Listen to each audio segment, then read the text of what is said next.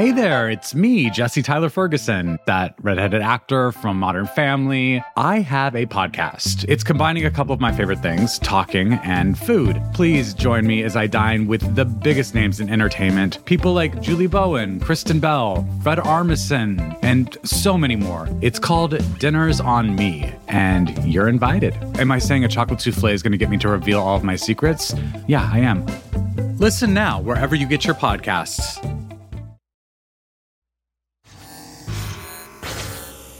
For a long time, nuclear fusion only existed in the movies, like this moment from Spider-Man 2.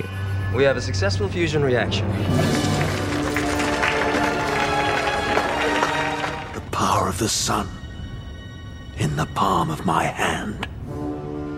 But now, nuclear fusion is a real thing. Last week, there was a holy grail moment for the scientific field of nuclear fusion. That is Pranshu Verma. He's an innovations reporter at The Post, and he's been following this huge development in the science world. Today, we're here to talk about fusion, combining two particles into one. Last week, Energy Secretary Jennifer Granholm announced that scientists finally produced a nuclear fusion reaction. It's the first time it has ever been done in a laboratory, anywhere in the world. Simply put, this is one of the most impressive scientific feats of the 21st century. Right? Nuclear fusion is basically how the sun creates energy. And scientists want to replicate that process, but here on Earth, in a lab. This has been something that scientists have been trying to do for decades and have never been able to. And so for the first time, it kind of showed us that there might be a possibility that we could actually generate energy for electricity use in a way that might be sustainable. To be clear, there is a lot that needs to happen before nuclear fusion is the thing that powers your toaster. But if scientists can harness this kind of energy on a larger scale, it could change the world in a lot of unexpected ways. From the newsroom of The Washington Post, this is Post Reports. I'm Martine Powers. It's Thursday, December 22nd. Today, I talk with Pranshu about the decades-long journey to achieve nuclear fusion and what kind of impact it could have on the climate crisis.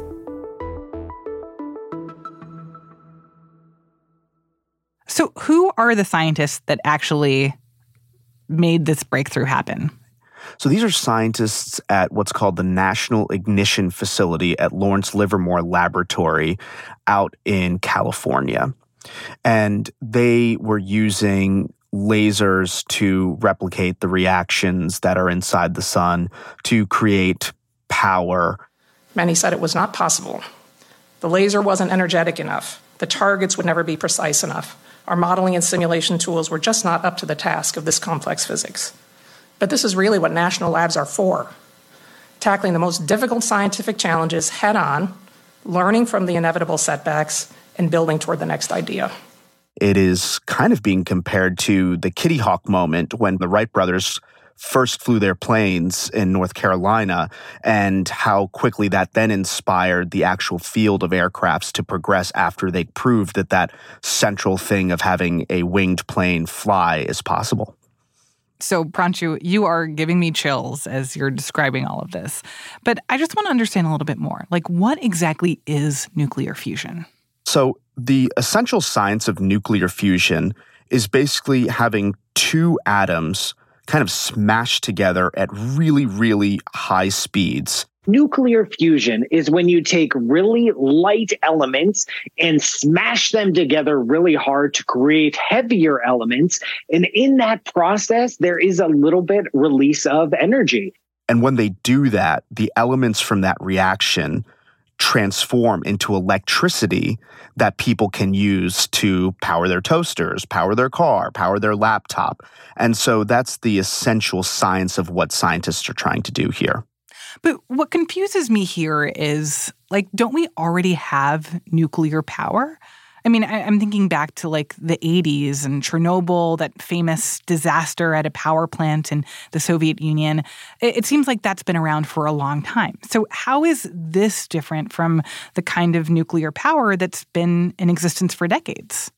The other types of things that we've seen in the nuclear energy world are trying to take atoms apart and not smash them together. And when we try to take atoms apart, there's a lot of risks that are associated with that.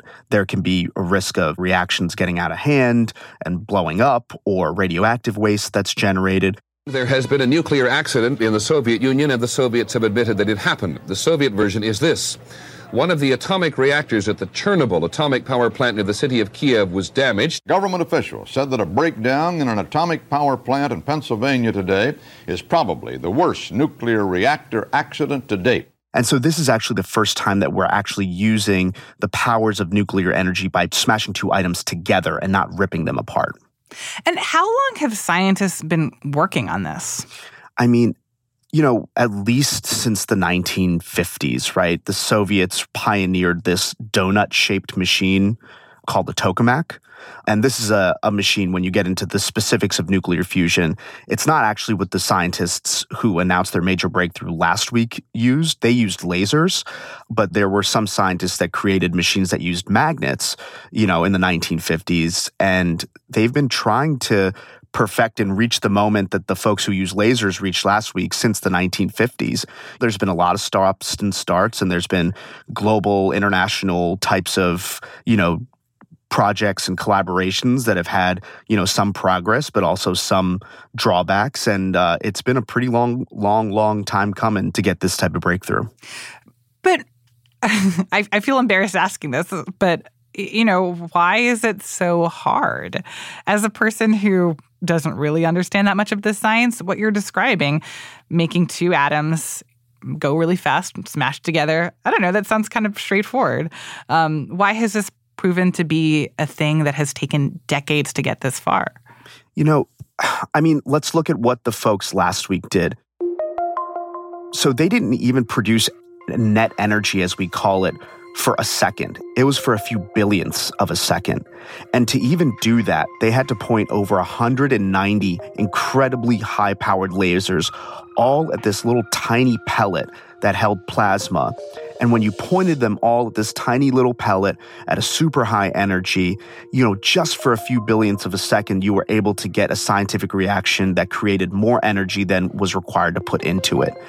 And that was a scientific achievement that had never happened because of how hard it is to get that many lasers to that high level of a heat level. And the buildings that even house these things take years to even build because they require special types of scientific materials to house these types of things. And so, just scientists really have to chip away one after the other until they can finally get to this kind of holy grail moment, as they're saying. And so why is that such a big deal? Like, what are the potential implications of this?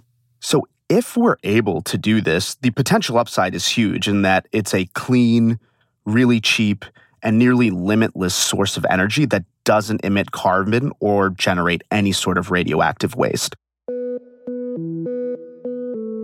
This milestone moves us one significant step closer to the possibility of zero carbon, abundant fusion energy powering our society.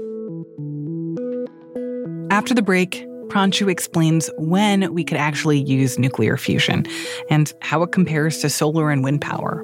We'll be right back.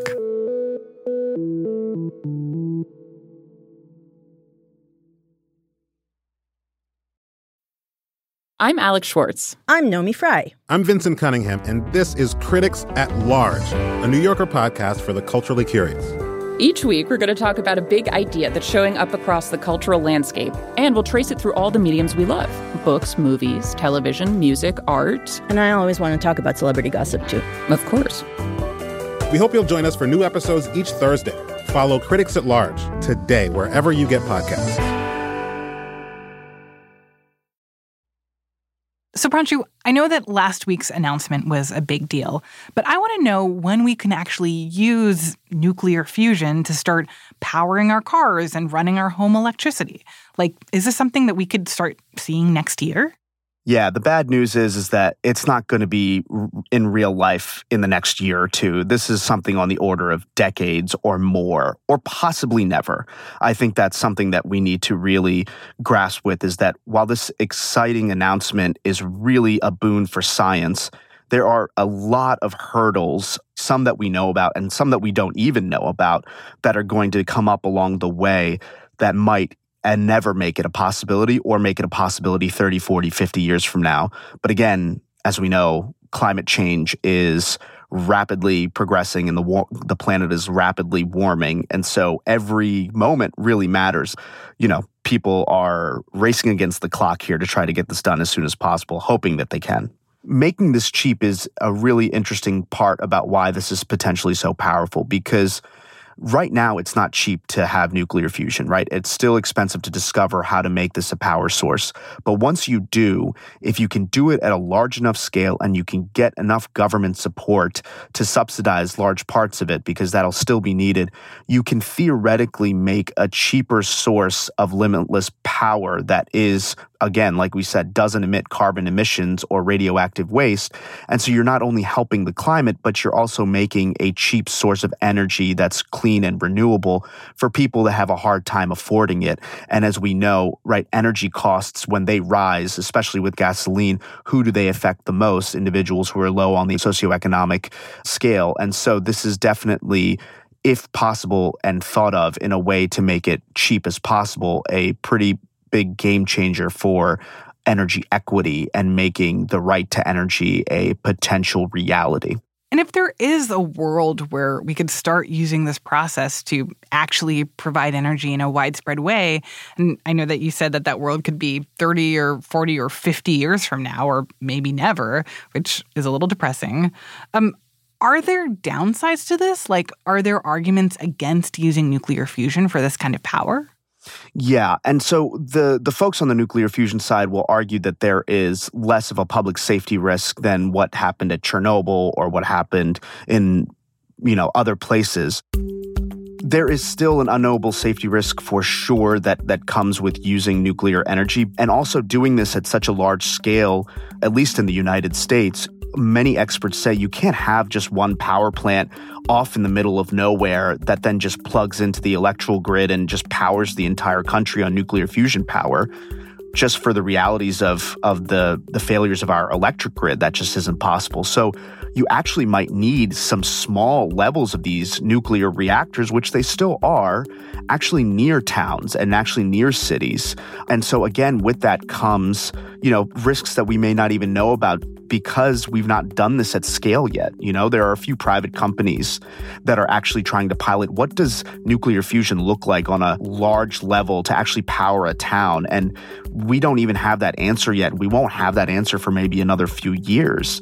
And it's going to require some education from the nuclear fusion community to say, well, why are those not a risk? And I don't think the community is really getting their messaging across yet because they're still facing scientific challenges. They haven't even gotten to the part of, well, how do we sell this to the public? And so, there's going to be an interesting fight that comes ahead that we actually are pretty curious to see how it'll pan out. Though I do think the one thing that nuclear fusion has going for it is that it is so present in science fiction that I think so many of us can think of movies, TV shows between oh my God, that's Spider-Man right. 2, Back to the Future. I was say, Back everyone's to the Future, talking about right? Didn't that have nuclear fusion in it at the ending or something like that? Exactly. Yep. Everyone's talking about nuclear fusion as funny. like the future when it comes to how we imagine what a progressive, like a clean energy future looks like for us. So it seems like that would at least help get that message across. I think it is going to be something that the scientific community is going to have to grapple with because even from my end, I'm an innovations reporter. I'm not a nuclear fusion reporter. it is a difficult topic to engage with because there's just layers and layers of complexity around the very basic, actions of it that I think often trip people up. And I think it's going to be a real messaging issue that people are going to have to, grapple with. Because at the certain end of it, it's easy to understand wind power. It's easy to understand solar power. But nuclear fusion power is so out there in terms of a potential that, it's going to be an interesting communication challenge for the community going forward.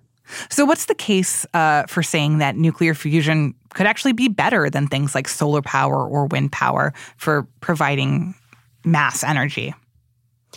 So with solar power and with wind power, which have already had significant advancements, they still have a central issue with it, which is what happens if the sun doesn't shine and what happens if the wind doesn't blow, right?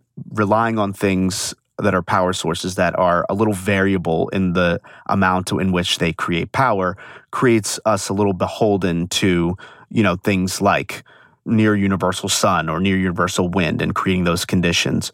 The thing with nuclear fusion, theoretically, is if it's mastered, it isn't reliant on, something external like the sun or the wind. It's reactors creating a scientific experiment running 24/7 and doing that without the constraints of some things like solar or wind have. And I want to talk a little bit more about those comparisons with something that we actually have and use a lot now, things like solar power and wind power. I wonder if there's an argument against putting so much time, manpower, resources, money into trying to develop nuclear fusion when we have these other options that we can use today that can help the climate crisis right now, not something that's a solution for 50 years in the future, that there's so much of an urgency to get off fossil fuels in this moment that, why are we trying to invest in this thing that's still so far away when we should be putting more attention on the things that could actually be the solution for now?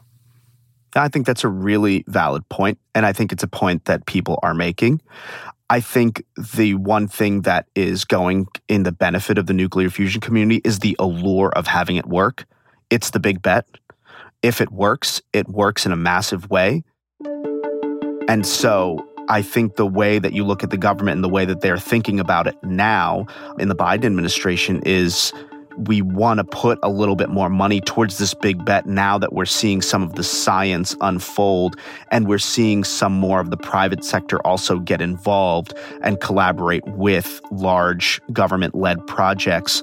But again, I think this is one of the big criticisms that nuclear fusion has, and kind of like what we said earlier, we know that we don't have 50 years left anymore. If we don't have game-changing solutions in the next 5, 9, 10, 12 years, some things that we might already have that just need to scale, we're going to be too late. And I think this is the moment that makes it even a little trickier for federal budget allocators, because when you have advancements like what we have last week to prove the science and people calling it a Kitty Hawk moment, it makes it a little harder to pull away from the big bet because now the big bet seems a little bit more possible. But again, I think that's why it's important to understand, well, how possible is it? There are so many of these challenges. And if you really want to make this big bet come through quicker, money is time and time is money, as somebody who talked to me said from Columbia University. The government is dedicating on an order of $700 million a year, maybe a little bit more, to fusion science. And they need to do a few $billion more, and then also have the private sector also match that or even surpass that to get to some of these advancements. And even then, that might mean within a decade, we have a test facility up, not the reality of everyone just plugging in their toasters and getting nuclear fusion to power it. So what is going to happen next in all of this? Or there was this big breakthrough, and then what? What is going to be the next big development? I'm really glad you asked that because I think we need to unpack this breakthrough a little bit because it helps shape what actually happens next. So the breakthrough that happened last week, it was in a sense for the entire field of nuclear fusion. But when you look at it a little deeper, right, nuclear fusion, there's a couple of ways to get around it. And it really depends on the type of reactor that you use. And so the big two camps essentially are the folks that use lasers, right? And then there's the other folks that use magnets or magnetic fields. And both of them are just different ways of heating this plasma up high enough so that you can smash those two atoms together and then electricity comes out of that energy reaction. And so some folks are saying, well, last week was a big win for the laser folks, but for us magnet folks, we're not really too sure, what this is going to do for us. If you actually want to power the world with nuclear fusion that's made by lasers, that's really hard, right? For the laser community, they're going to have to figure out now their own challenges. Now the pressure's on for the magnet community, which actually has gotten more private sector money than the laser community has if you look at it from dollars to dollars. And so there is some folks saying that, the bigger bet here is actually on magnets because it seems more realistic.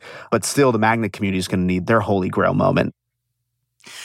So then, Pranshu, what do you think we should be feeling in this moment? Like, should we be looking at this scientific development as a moment of hope or a moment for skepticism or somewhere in between?